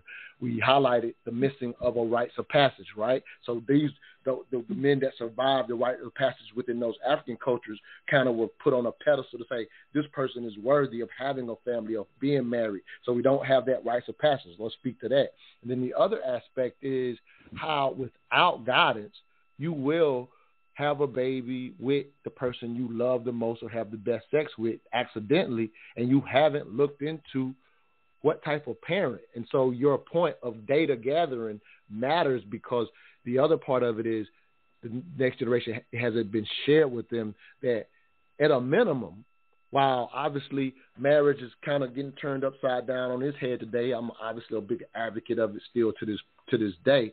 But the bigger issue when it comes to if we now understand the responsibility of this relationship is our commitment to these children, because we already mentioned how that's kind of been taken out of the equation and not right, because historically those unions were about what are we doing with these seeds and our commitment to these seeds. So I'm highlighting historically what marriage, one, has always meant. So I'm also highlighting that in today's era, we're actually having children before we vet that part. we're just like, oh, we really love each other. But you should be figuring out in part of your vetting process, how would this person parent my child, and is it to your liking? That's something that is not being told when there's no rites of passage, whether it's down to the male or down to the women, because we know there are African cultures around the world in which that process is still there. Very much not the case in Western society. Let's get to the caller. Area code 678, last 3215. Give us your name and your 3 cents on this morning's discussion.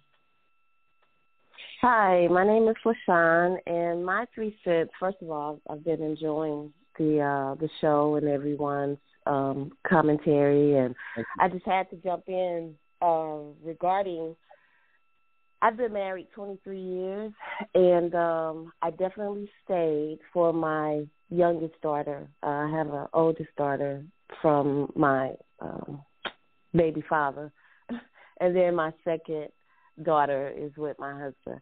And I was on the verge of leaving. She was about maybe 4 or 5, but I didn't want her to, have to deal with the repercussions of that. And I had already went the route of raising my daughter by myself. My oldest one, I didn't want to go that route again. So I did stay for the children, and you're correct. You always hear, that's not a reason, it causes more harm. And I agree, in physical and other type of situations it may, but my caveat is always not to stay in the same container that you're dealing with. I'm not saying to stay and be miserable and stay and survive and try to get through it for children. I think that is harmful. But if you can stay and show, like in my case, understanding myself as a woman, which then led me to understand myself as a wife, which then led to me understanding myself as a mother. Marriage is my testimony for that. And I didn't consider that a big deal, but now I see that love is a catalyst, and marriage is the playground for that to be expressed, and it takes you to your highest self. When you look at it as the purpose is to grow, and the benefit is that we get to love each other. So, I definitely, and to your point about about vetting your baby's, just children, period, your partners. My daughter, I was, like I said, as a woman, I felt like, it's all freedom, our sexual revolution, and I told her about her sensuality, all this feminine empowerment. And then it as my growth continued in that realm, I realized that, hey, I don't know how literal I can get, but we know these two parts that no, you can get it wrong on this show. Okay. Let me tell you to tell you, we not lost political correctness. I already said fucking bareback on the show, so you can say whatever on this show. You did. But so, I told her say it wrong as you need to say it, so that the point is understood. I felt this was, very raw. I told her penis to vagina brings baby. That's the purpose, point blank. So I'm going to show you how you can enjoy yourself sexually, not in the sense of you're going to go to hell, or like with my mother, where you have this baby, you made your bed, you lie in it. No, none of that either.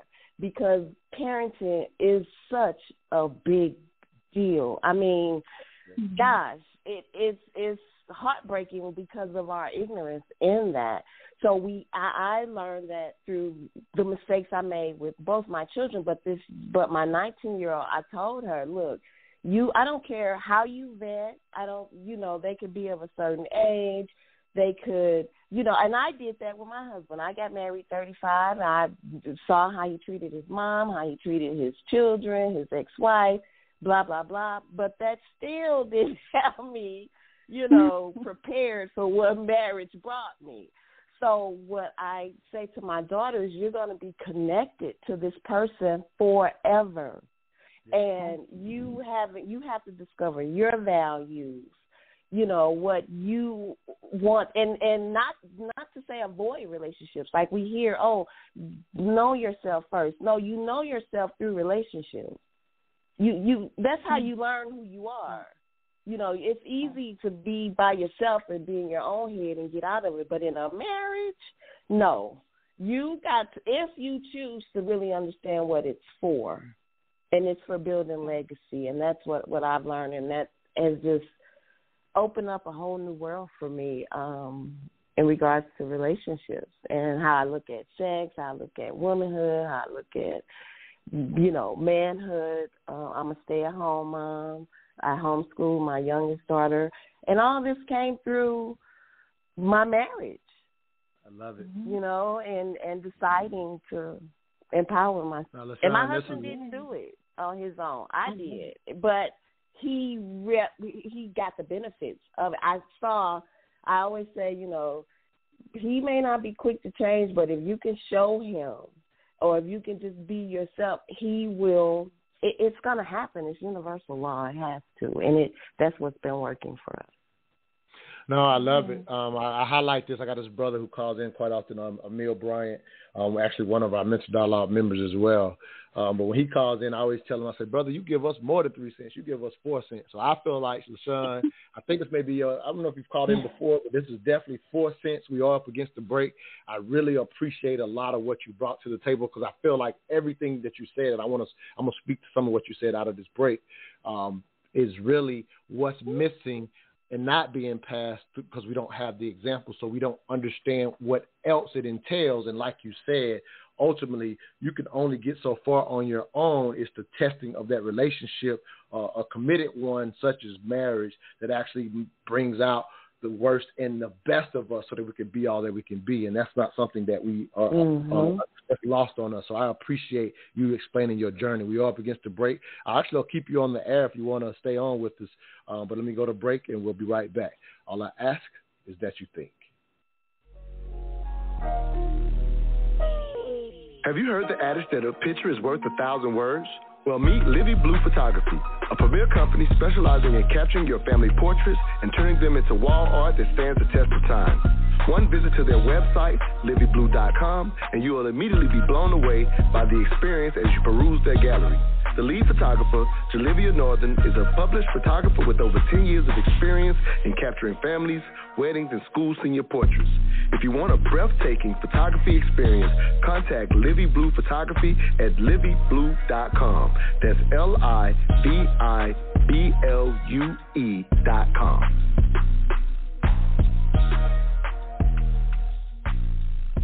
Between 21 and 25, I was one of those girls. I was only dating athletes. I was being jet-setted. Like, I was that girl, very much so. That's like the place we in as a culture. Like, I think, you know, women now, they use those early years to play. For sure. Heavy on the play. And a lot of successful men are looking for younger women who are just looking to have a great time. But see, it's kind of weird because y'all have that time to play, and y'all can have fun, right? Because y'all fine as hell. Yeah. Y'all at y'all damn prime at this point. Y'all they can get anything they want free. Like 21 and 25, man, it's the opposite for us. We broke. Right? We confused, we lost, we're not very attractive to women in that of we don't have our shit together. And what women look for in us, we still are not yet grounded. And nowadays, even our manhood in some ways at 21 and 25. Underdeveloped. So really for us, playtime starts really at that like 30 plus. I actually think that's why everyone is saying dating is trash right now. It's because women are at the age, if you're between 30 and 35, you're like, yo, I'm trying to settle down. But men between 30 and 35 are in their play time. It just started. Yeah. They have money, they have means, they have resources.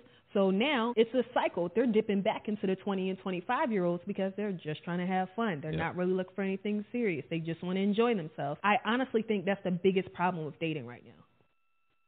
Welcome back to the Mental Dialogue Talk Show. I'm your host, Montoya Smith, a.k.a. Black Socrates, along with special guest co-host Autumn Sonata. This morning's discussion question: what did your parents' relationship teach you about marriage? Another cut from, again, one of my favorite podcasts, Hardly Initiated.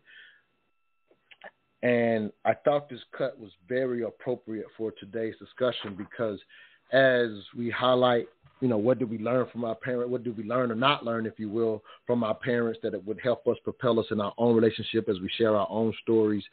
Still have a caller, LaShawn. I think I'm saying her name correctly. on the line as well. But I want to highlight the reason I'm playing that cut, and I'll start with you, Autumn, and then see if our guest wants to, if our caller wants to talk as well.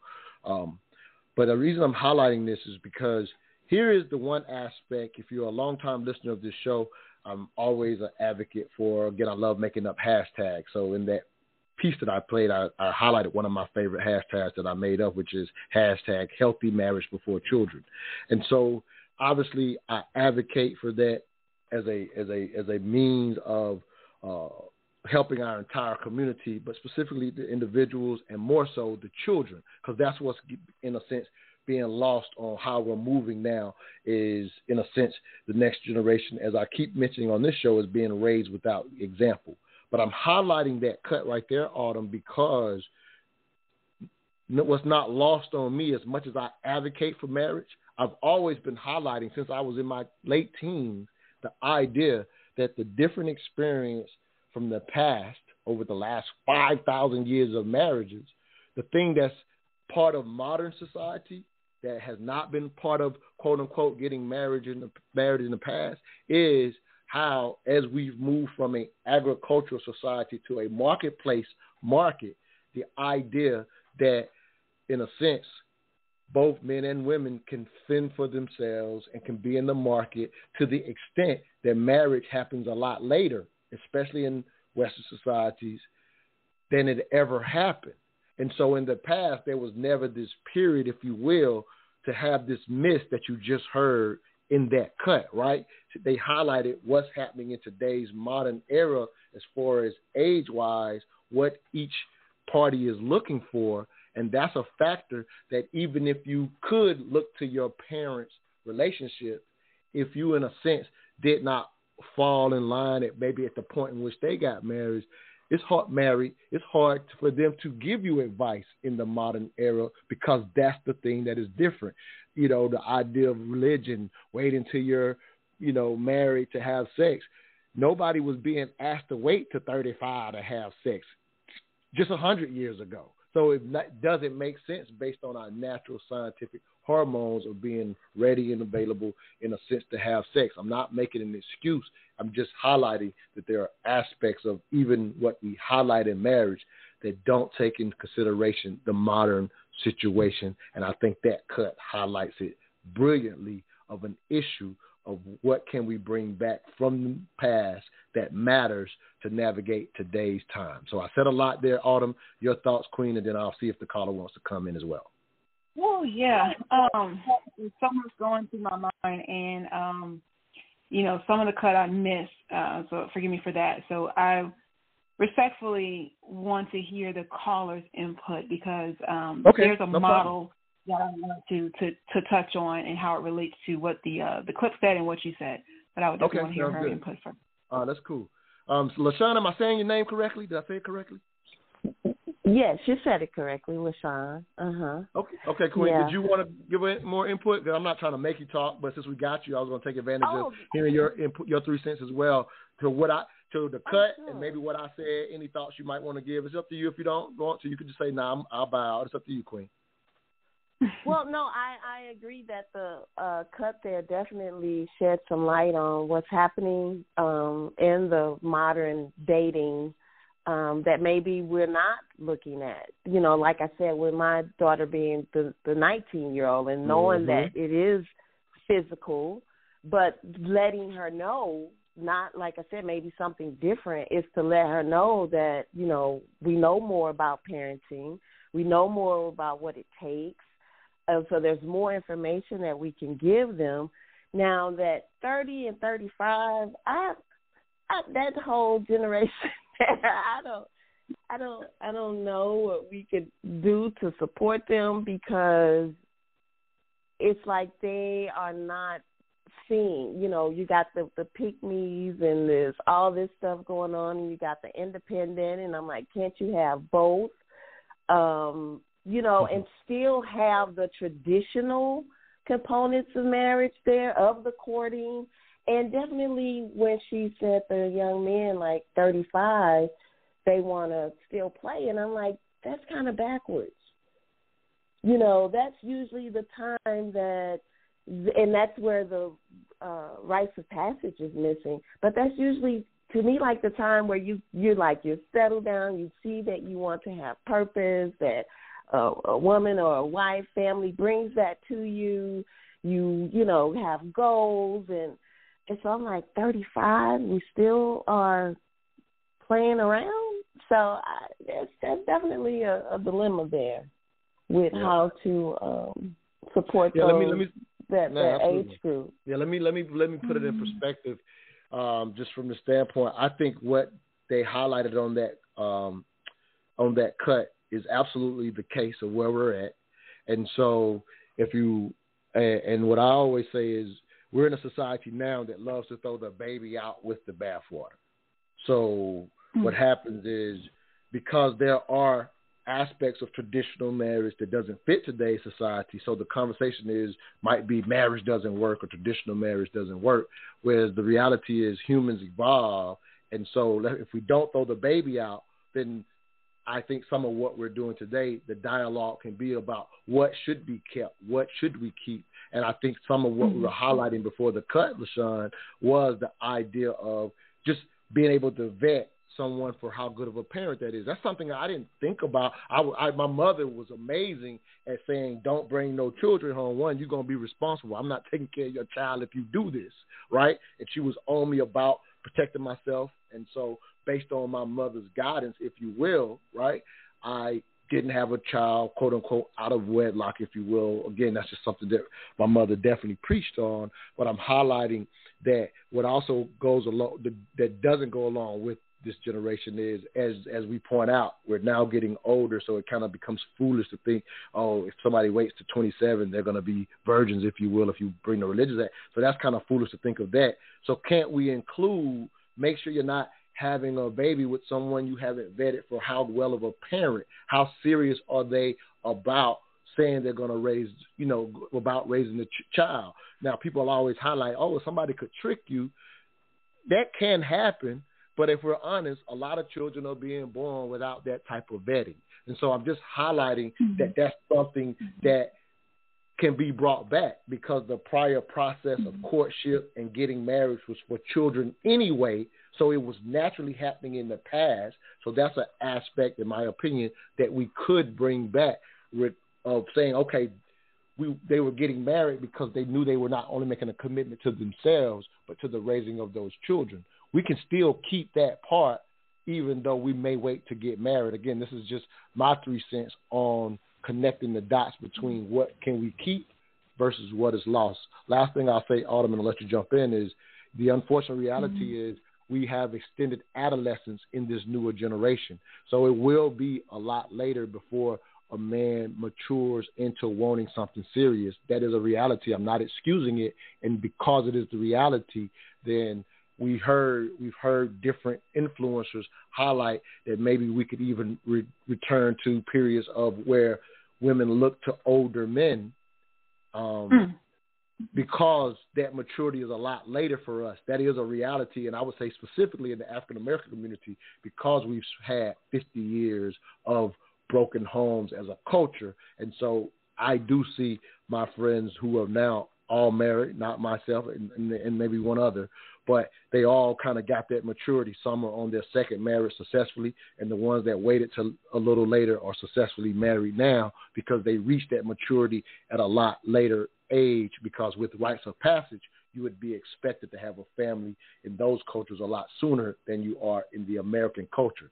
So I'm balancing a lot of things of what we can keep and what we can throw out, because I think as a culture we're going through figuring out on our own without considering what we should keep. Go ahead, Autumn, your thoughts, Queen.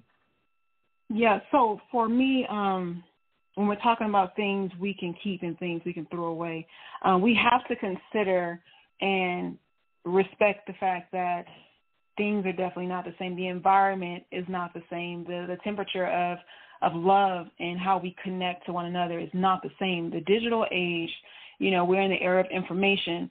The way that we relate to one another, the intimacy and the intention behind connection has been lost in the sauce because, like I said before, we have so many options now. And so the quality of our connections are diminished because we can bounce that around and segment it out to multiple people, not realizing that we are limiting we're limiting the quality of our relationships because we have, so many different options. And then on top of that, when we're looking at the male and female dynamic, yes, males, and this is my opinion, they tend to mature more slowly, but we also have to look at the influences that, permit them to do so. Like, I don't have to grow up so fast because this artist is showing me how gratifying and how satisfying it is to be immature, to go out here and objectify women for sex and treat them like they're just, less than, or politics coming into that. They're introducing different dynamics that have nothing to do with procreation, and there are bathrooms out here where we can coexist in a bathroom, when in back in the day, it's like, no, this is what a female looks like, and this is how we operate, and this is the male. So the quality behind who we were in our biological makeup was exclusive. Now it's all blending together, and so they're trying to hurry up and live and do everything within a certain time frame without looking at the quality of their actions. And I know I'm just ranting, but this stuff is important to me. No, I love the rant. I love the rant. We're up against a break, so let me say this. If you're going to go close your thought out. So close your thought out, if you will. Go ahead. When it comes to things that we can change, the mindset that we had back in the day, we need to learn how to evolve and add color to how we move today so that we can relate to those who are not there. And then we also have to look at being firm on our foundational blocks. I'm not going for what everybody else wants to do. I'm raising my kids the way that I was raised, with those foundational portions of it, and nobody can sway me from that.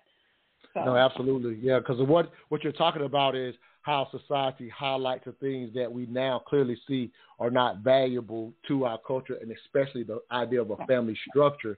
And so because those things are highlighted, you see people move towards it. And to your point, the value of the family structure is it protects you from that. And if we can recall that, we can start highlighting those values again within a family. We're up against the break. We'll be right back. You're listening to the Mental Dialogue Talk Show, where all I ask is that you think.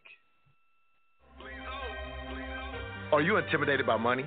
While this is a question most people never think to ask themselves, but when forced to think about it, many people realize they have unrecognized fears that truly affect how they deal with money.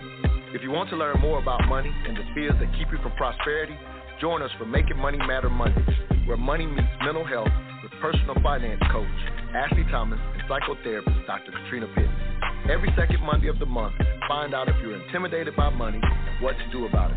To receive a link to this free Zoom event, please DM the Making Money Matter or the Mental Dialogue Instagram pages, or contact 404-604-9477.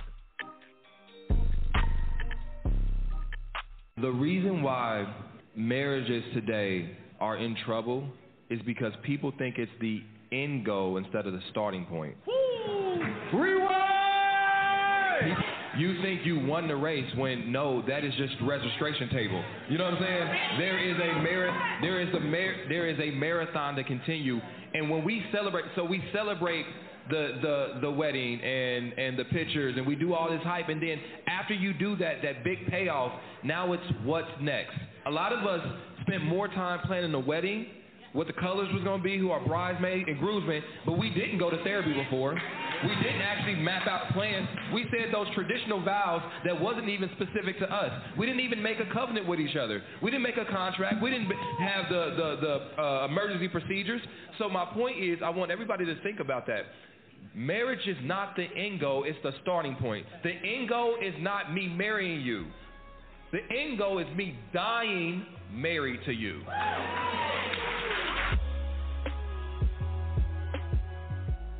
Welcome back to the Mental Dialogue Talk Show. I'm your host, Montoya Smith, a.k.a. Black Socrates, along with special guest co-host Autumn Sonata. This morning's discussion question: what did your parents' relationship teach you about marriage? We have another caller out there. If you're trying to get in, you do have to press 1 if you want to get in on this on the show. You just heard a cut from today's conversation on the podcast. A great cut highlighting, but I think it's something that, again, we need to be reminded of or that's not put in our face. And I absolutely understand how, as I mentioned, having my own period of romanticizing marriage and the idea of it or whatever, without me knowing it, it was at one point an end goal, I think, in my maturity and being exposed to wonderful couples who explain a lot of, getting some of this information that, I'm sharing. Again, I'm not telling anyone to take anything I'm saying at face value, but I will say a lot of what I'm saying is just being repeated from those who I feel like I learned most things wrong, and the things that I value now in my understanding of wanting to still enter into a marriage later in my life. Hopefully still that is something that can happen for me. I expect it to happen. But I will say the things I understand now are in recent, completely different than growing up in today's modern era with not knowing what to pick, what to choose, what I should have, what I should focus on. And this cut speaks to, again, that longevity of the commitment. Again, I highlight personally, not just to one another, but our purpose is, if we're bringing children in the world, our commitment to what we do for one another every day happens no matter how I feel, even what we've been through, because we've said we're going to set these children up with enough values so that they can navigate the world. That is a huge obligation that I think is lost on us in the romanticized era of marriage being the goal, almost the end goal, and we just assume we'll figure out the children. Hell no. That's the mistake of today's era, in my opinion. Your thoughts, Autumn? Yeah, so I actually heard that clip on yesterday, and I made a post about it on Facebook. I've been married and divorced twice. I looked at marriage as the end goal. Like, hey, we got here, we succeeded. Like, this is good. Like, now we're good. We succeeded. A+. Not realizing that that's when the work begins. And like Caller was saying earlier, we learn a lot about ourselves through relationship. I personally use the head, heart, and hand model when it comes to relationship. Your first dynamic, your first belief, all of your values and everything start with what you tell yourself about yourself. That starts in your head. Who are you? Who do you believe yourself to be? That guides into your heart. How do you emotionally connect with someone? What do you believe you're worthy of? That determines your relationship style, the quality of the person you do connect with. And then your hand, how do you show that up to the world? Like, what's your actions? Are they aligned with what you believe and what you feel? So if those three things are not in alignment, you're not going to attract or feel secure in the type of relationships that that you desire, because you're going to repel it. You're not in alignment. And as far as the snippet that I heard the other day, getting to the wedding is the starting point. That's getting to the event. That's going to the event, showing up as a wife, because before I get married, I'm already a wife. I've already prepared myself. I've conditioned my heart. I've done my cardio to get my body prepared for it, my mind. I've drunk my water, so I'm hydrated for a relationship in the long haul. And then when I get to the event, when I say, okay, I do, that means I'm ready, and I'm ready to take on all that comes with that journey. So it's so much that goes into it. I think oftentimes we get to the event and we're ready to run, but we're not prepared emotionally, physically, and spiritually for it. So we're just waiting for someone to CPR on the sideline when we should already have that in place. No, I love it. I love how you titled, like, we talked about the hydrated, and it made me think of this super quick analogy, which is really what you just heard in the cut. But I love it just based on what you said. It's like preparing for a track race, right? You don't show up the day of to run the race, right? You actually prepare for it. And so here that analogy is, like, say, getting married, like he said, it's the registration table. If you ever ran track, you always make sure you go sign up for let them know I'm in this event here, right, or whatever. And so, if we actually think of the marriage as actually the competition of the race, if you will, and you're really, let's put it in this perspective, you're testing yourself against others in the actual track race to see how you do. And to go to LaShawn's point, and I love that she highlighted this, and I wanted to make sure I jump back on this, is because I think she'll love to hear this, LaShawn. I'm bringing you back live as well. When you spoke to how you kind of you went through your own process in it of yourself, right? Not just you and your husband, yourself. So I was just talking to a young brother who I think just turned 39 or 40 or whatever, and we literally was just talking about this prior to him knowing I was doing this show, was the idea of, he was like, man, I don't want to be out here single. It's terrible out here.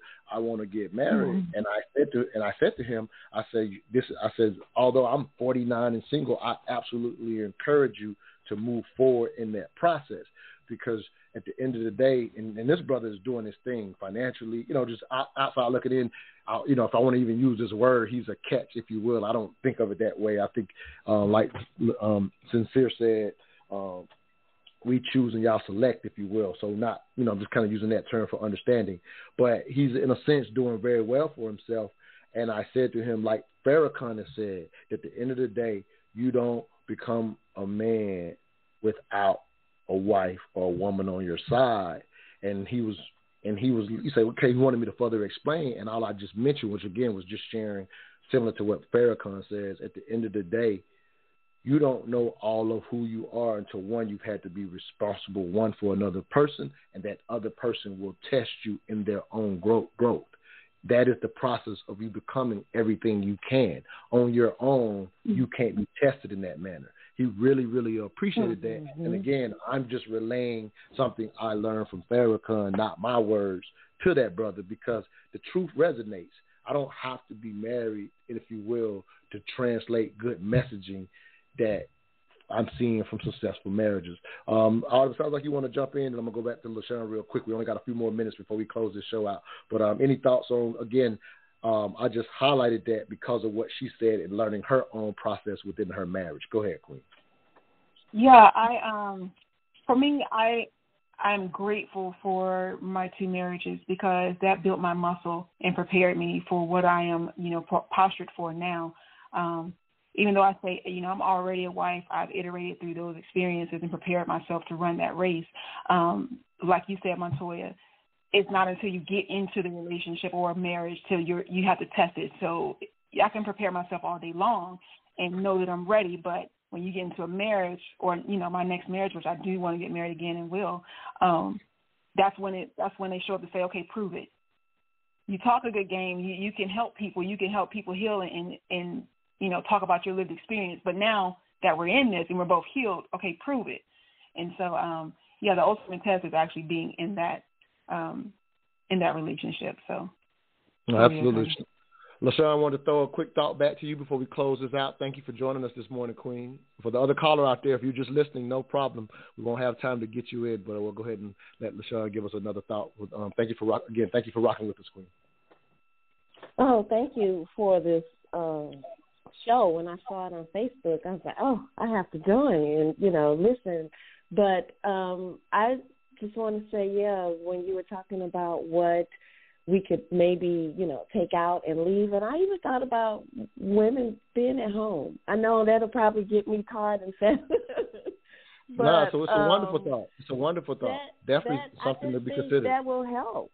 Yeah, that will help her see him and what he brings, and help himself see what he brings. And maybe that will cause the maturity to activate it a little earlier, to find the purpose earlier, and then the children and the family and the community and what have you, nation building is going on. So, but yeah, I will close with that. Thank you for having me. I appreciate you all. No, absolutely. I love her highlighting that point, because here's the reality. While the quote-unquote 50-50 marriage is normalized throughout American culture, not just the black community, throughout the culture, the majority of, homes that include marriage, or, if you will, a situation where both are working, something, again, to take from the past where you saw more of that, maybe the man brought home the bacon and the woman was a homemaker, if you will, aspect that we can take, not throwing the baby out, but picking out the good stuff, is an aspect of at least becoming very aware of, if you're not in a situation as a man where, quote unquote, you're going to be taking care of all of the bills. Again, highly encouraged. I've seen good results from it. But even if you're not in that situation, absolutely being aware of that 50-50 and the quote unquote roles can be super unfair if you haven't thought about it. Oh yeah, we both come home or whatever, and then you expect her to, in a sense, play a role, and she works too.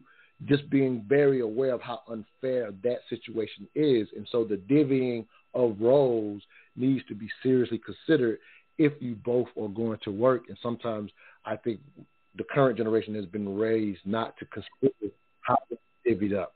We got one more minute, Queen. Autumn, I'll give you a last thought for the show. Thank you for rocking with me this morning, Queen. Absolutely. And let people know how to stay in contact with you. So make sure you make a quick thought and make sure you get your contact out as well. I'm all over the place. My quick thought and my last words are: be true to yourself, iterate through your stuff, and do the work. Like, stay true to your core values. Don't let society tell you who you are and tell you what you deserve. You figure that out, and being yourself and nothing less. All right, tell them how to stay in contact with you in this upcoming book. Lord. Social media, I am Autumn Sonata on Instagram, Miss Sonata on Instagram, also on Facebook, The Autumn Sonata. The book will be out, I would say, by the end of summer. I'm working on pushing that out. And then Fly Nerd is my tech business. I'll have the website up soon, and then I'll have the apparel coming out as well. Love it. See y'all next Saturday. All I ask is that you think. Bye, y'all.